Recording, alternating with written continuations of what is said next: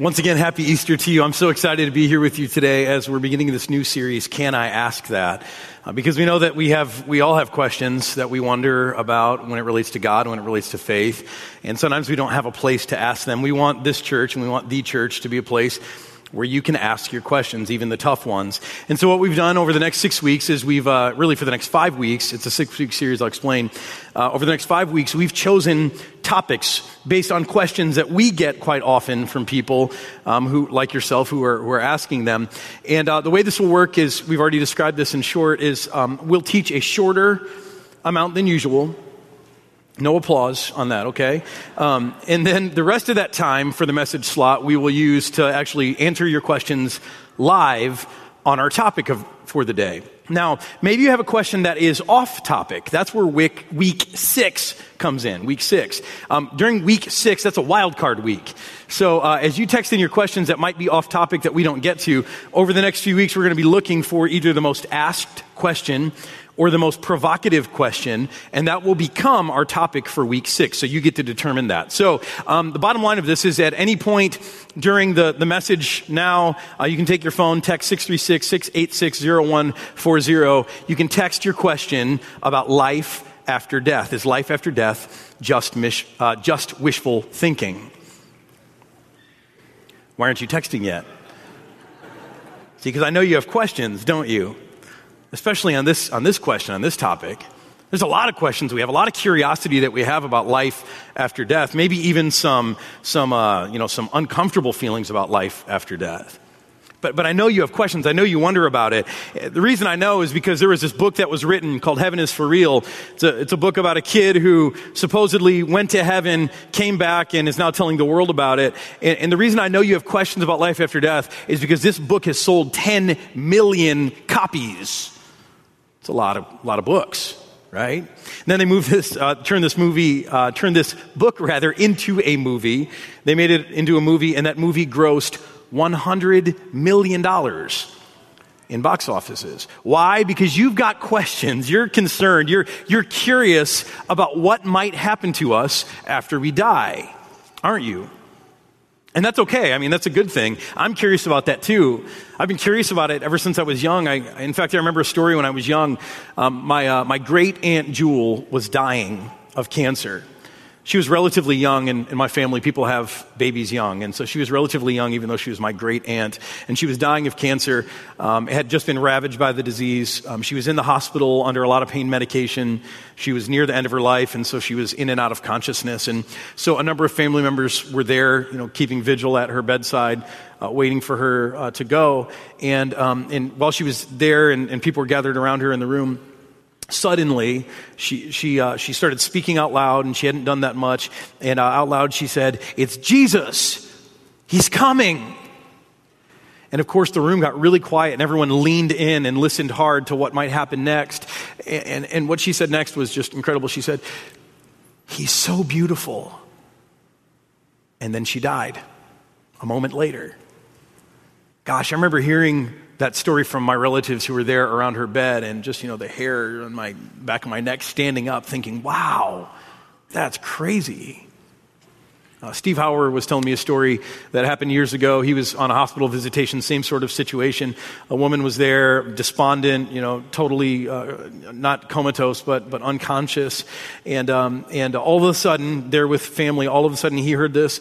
She said out loud, "The music, oh, the music." And then a moment later, she died. Doesn't that make you wonder? I mean, some of you have stories like that.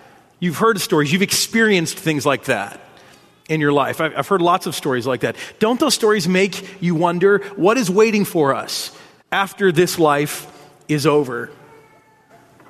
And I'll just be honest with you today.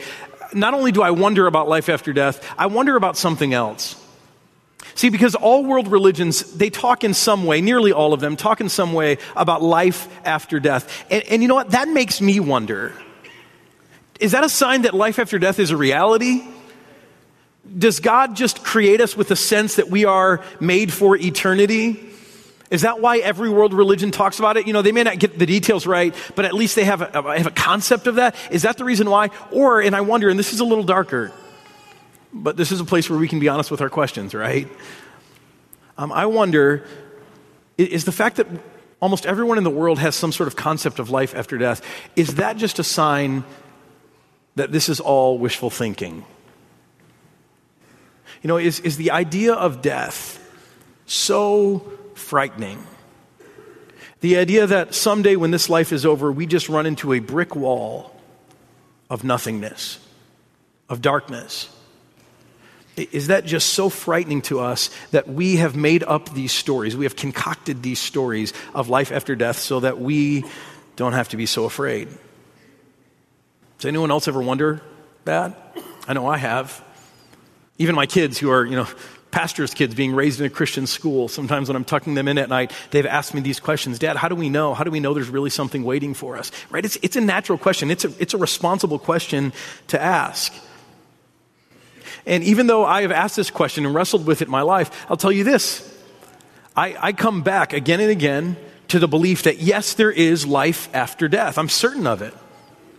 And it's not just because I'm wishful thinking. It's not because I feel afraid of death. I actually don't feel very afraid of death at this point in my life. It's not because some kid with a ruptured appendix supposedly went to heaven and told me about it. It's not because of the way my Aunt Jewel died. It's not even exactly because of what the Bible says, although that does help me. The reason I believe that there is life after death, the reason I'm certain of it, is because I believe that Jesus rose again. Now, some of you people who are a little more traditionally minded, you've been sitting here wondering, why on earth are we here on Easter and this guy's up there talking about life after death? If that's you, if you've been wondering about that this morning, do I just need to repeat that question back to you? Right? I mean, this is Easter, and Easter has everything to do, not with bunnies and candy and lilies. It has everything to do with life after death. See, for Christians, this is where Christians are different than other people in the world. For Christians, life after death isn't just some hope. It's not some pie in the sky thing. It's not some philosophy. But for Christians, life after death is a reality. It is a verifiable fact. It is backed up by witnesses who gave eyewitness testimony, who went on record. It's backed up by secular historians. It's backed up by evidence, hard evidence of an empty tomb. You see, I was taught growing up that the most important day in all of history was when Jesus died on the cross. And that's almost true. But the truth is that many people have died for their faith over the years. And some have even died for their faith on crosses. The most important day in the world is not the day that Jesus, the most important day in the world is not the day that Jesus died on a cross. It's the day that Jesus was raised to life after death. And you see, for us, we believe that he's the only one who ever has done that. Sure, even Jesus himself raised other people, but they were raised to die again. We believe that Jesus is the only person who has ever been raised from death to life after death, never to die again. And so, you see, if you want to ever deliver a knockout punch to Christianity, if you just want to shut Christians up, then all you have to do, and this is true all throughout time, all you would have to do is to disprove the resurrection. All you would have to do is to produce a dead body. And if you do, we're done. We're out of business. This doesn't make any sense. Because what's powerful is not that Jesus died, it's that he was raised again to life after death. See, this is where we put our hope. Now, I know there are some of you who are conspiracy theorists out there, and you wonder, well, hey, okay, couldn't it be that the reason we can't find Jesus' body is because the disciples took his body and hid his body? You know, you're the same people who are like, oh yeah, the moon landing that we saw up there a minute ago, and the death of Princess Di, we know better, don't we? Right? If you're conspiracy minded, hey, again, that's reasonable. But let me ask you, if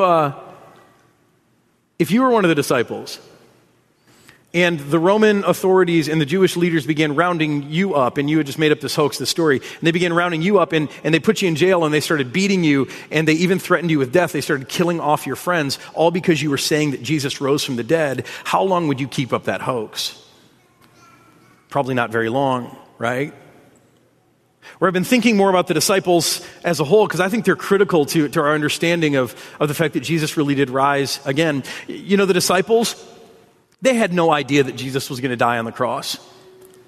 And what blows my mind is they had no idea, and Jesus told them plainly. He explained it to them, and they just weren't listening. They didn't believe it. They didn't get it. See, what the disciples believed was that Jesus was going to be the Messiah.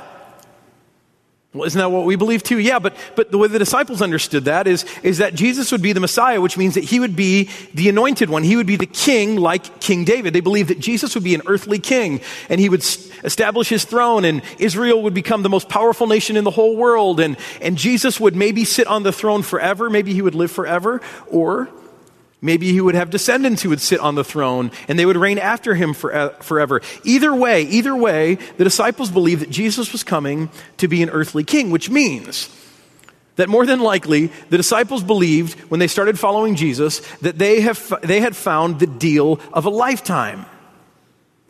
See, one time, in fact, Jesus was teaching about the rich. And he was talking about wealthy people, and he said, for wealthy people, it's really hard for them to take hold of the things of God because they're so busy holding on to their wealth. Which actually makes sense to me. If you work really hard for something, it's hard to let go of it, isn't it? And Jesus said this, and he said, it's hard for the rich to enter the kingdom of heaven, to let go of their wealth, to take hold of something better. And the disciples, they kind of stopped him, and one disciple in particular said, "Hey, Jesus, you're preaching to the choir here, because here we are. We have left everything to follow you." And I want to show you what Jesus said to them. This must have been so confusing for them. He said, "Truly I tell you, no one who has left home or brothers or sisters or mother or father or children or fields for me and the gospel will fail to receive 100 times as much in this present age and in the age to come, eternal life." Of course, Jesus was talking about some things they would receive that were deeper than that. But again, just imagine their mindset. This is confirming everything they believe about Jesus. That the reason, if you want to know why the disciples left their homes and their wives and their kids and their jobs and their businesses, if you want to know why they did that, guess what? It wasn't a midlife crisis. That wasn't the reason. The reason they did that is because they believed they were making a wise investment for their future. They were following along the man who was going to be the future king of Israel, the man who said, "Hey, if you leave that stuff behind, I'll give you 100 times as much." They totally misunderstood Jesus' message. Now here's what I want you to do. I want you to imagine that you've got this mindset, you've got this mindset of the disciples. I want you to imagine for a minute how the disciples must have felt on that Thursday when they watched Jesus be arrested and taken into custody and go before Caiaphas, the high priest, and before Herod the king, and before Pilate the governor. I want you to imagine how they felt when they watched Jesus be crucified, as they watched him die on the cross. Having in mind now all the things they must have believed about Jesus, how do you think they felt on Good Friday? Go ahead and shout it out. How do you think they felt? Confused. Yeah, this is their rabbi, right? What's going on? Someone said alone. Disappointed. Sad. Maybe, they lost this friend. They loved him. They lost a friend. What about angry out of their minds? What about betrayed? What about feeling like they had been duped? Again, this is a guy they had left everything for. They had followed him around for 3 years, thinking this was the sleeper stock of a lifetime. They were getting on the ground floor of Jesus, the future king of Israel and the whole world. Man, this was a wise investment. And here they are on Good Friday, and Jesus dies on the cross before them, leaving them empty-handed. Can you imagine how angry they must have been? How hurt, how betrayed? You don't know anger like that. Maybe you do. A few of us do, I think. Now, correct me if I'm wrong. The last thing on earth, then, that you would do to someone who cheated you, who tricked you, who duped you in that way, the last thing on earth that you would do is go and make up some story about what a great guy he really was. How this guy who scammed you was in fact a hero, right? Tell me, isn't that the last thing on earth you would do? And if you're not sure, just find me the person out there today who's out there saying, "Bernie Madoff, he took all my money, but he's a great guy. He really helped me." Where is that person? Or where's the person who's saying, Ken Lay, I had all my stock, all my pension tied up in Enron stock, but Ken Lay, he is a good man. He's a righteous man. In fact, Ken Lay loves you. Where's that person? They don't exist. So why would the disciples make up a story about Jesus, this man who scammed them, unless Jesus did in fact rise from the dead and they saw it, they witnessed it, and suddenly they got what he was talking about.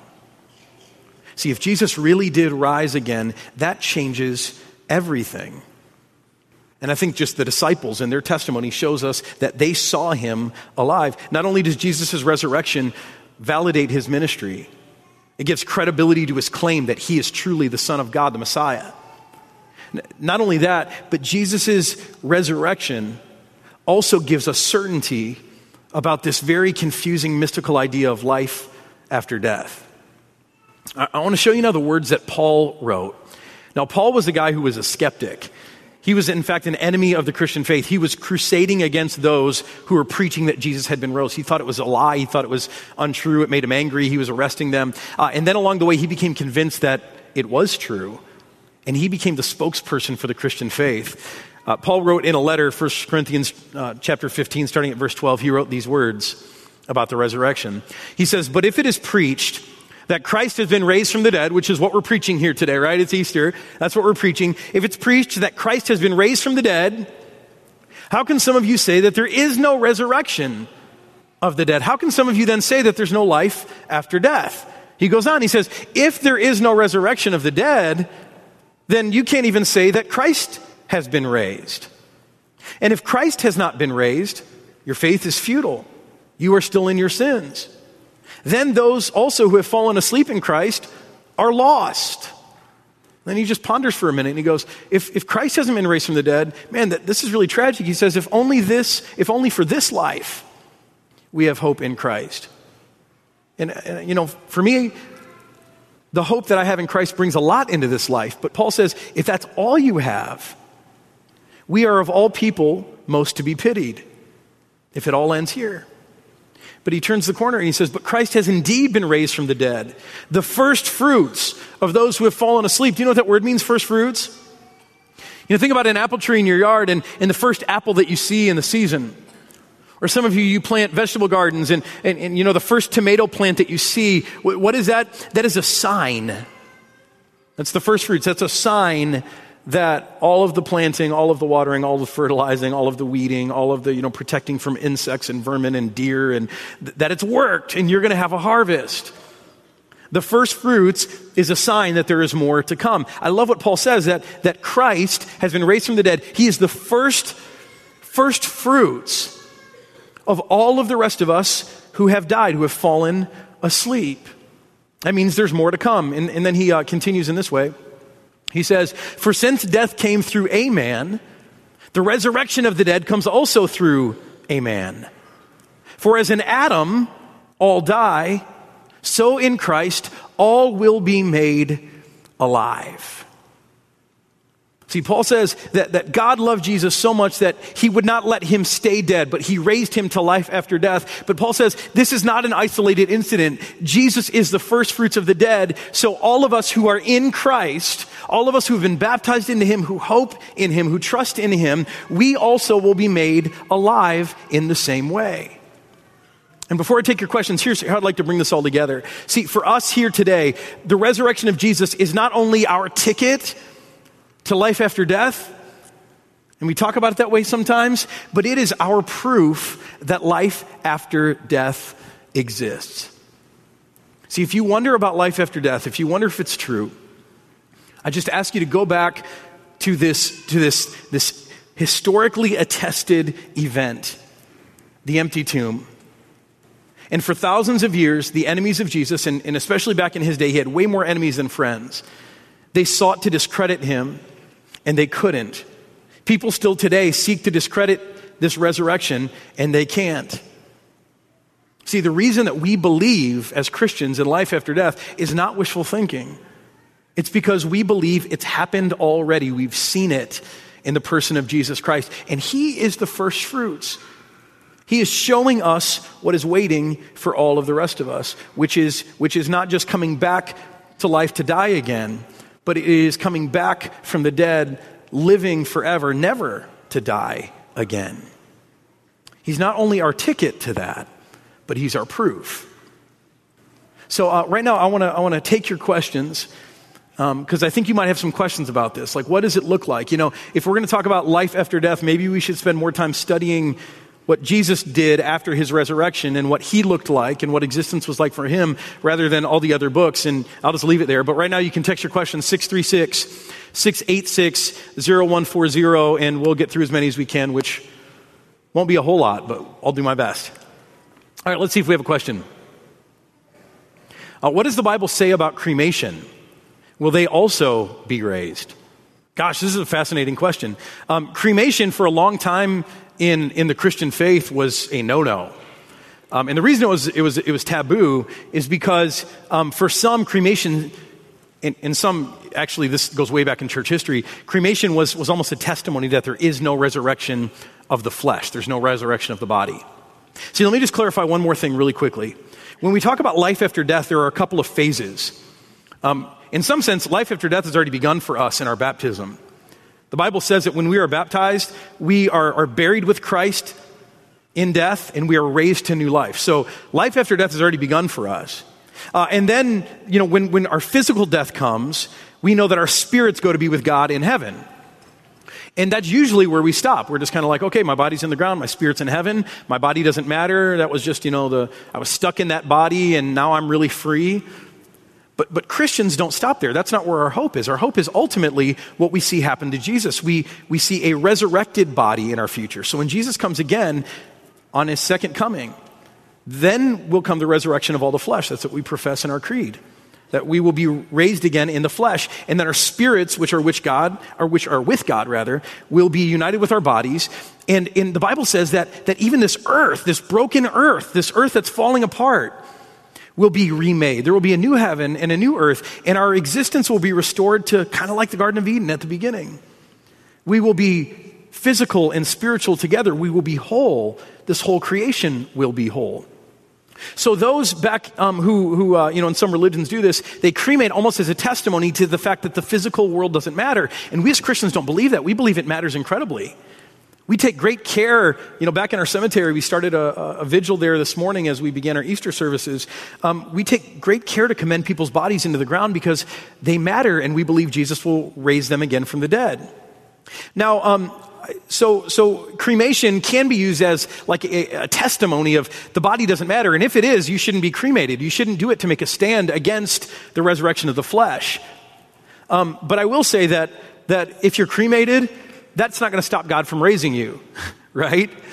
Because the resurrection of God, of our bodies from the dead is something God will do by his miraculous power. So whether you're in a casket and you are dust, or whether you have been put in a funeral pyre or something in a crematory and you've become dust, God will take those remains and he will, we believe this, give you a glorified body, and your body will also be raised, you reunited with your spirit forever. See, that's our hope. Eternity is not us in heaven with our bodies in the ground and this earth going on, life going on here in a broken way. Our hope is Jesus comes back and he finally makes things right on this earth again. So, great question. The other ones will be quicker. It is hard to fathom everlasting life. What's the best way for parents to explain this? Well, I would say, what's the best way for even pastors to explain this? I don't know.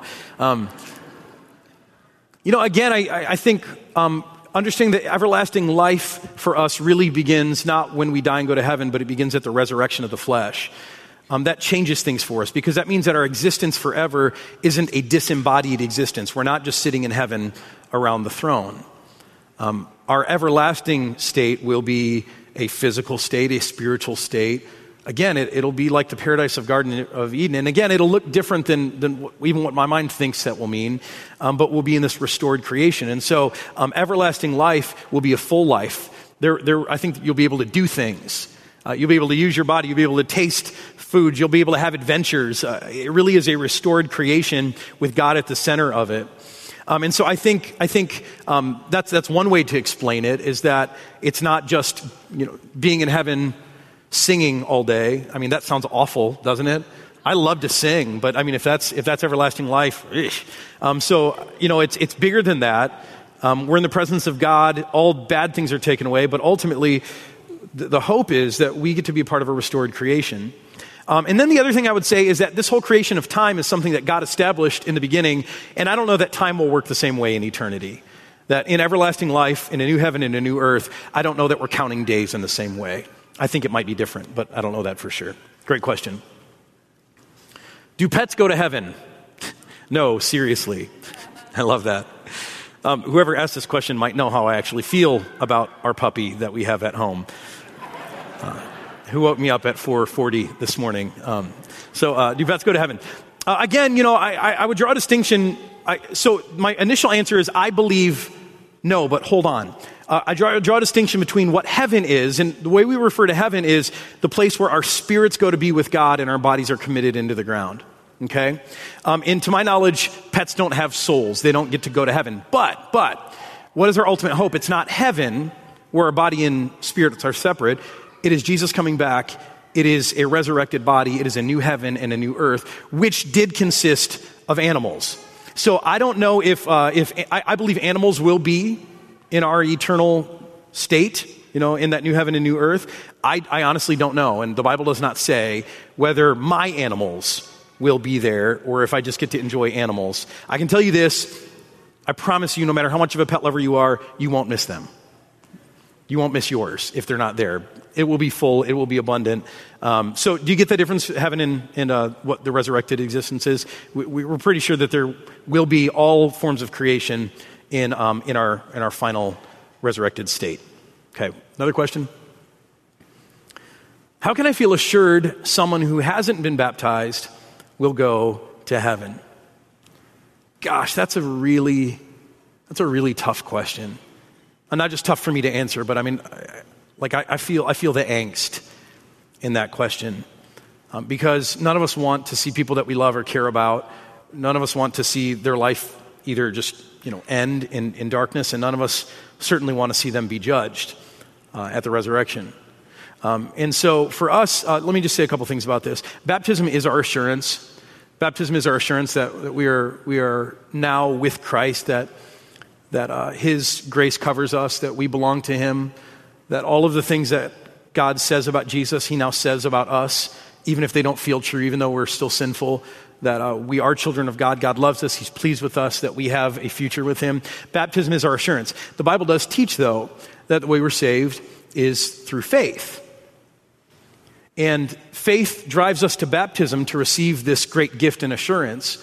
But we also do believe that God can save people through faith, even if they're not baptized. And so there may be a lot of reasons that someone's not baptized who still has faith, but we believe that faith in who Jesus is, faith in God's grace through Christ, is what's required for us to not only go to heaven, but also to be declared righteous and to come into the new heaven and the new earth when Jesus returns to judge the living and the dead.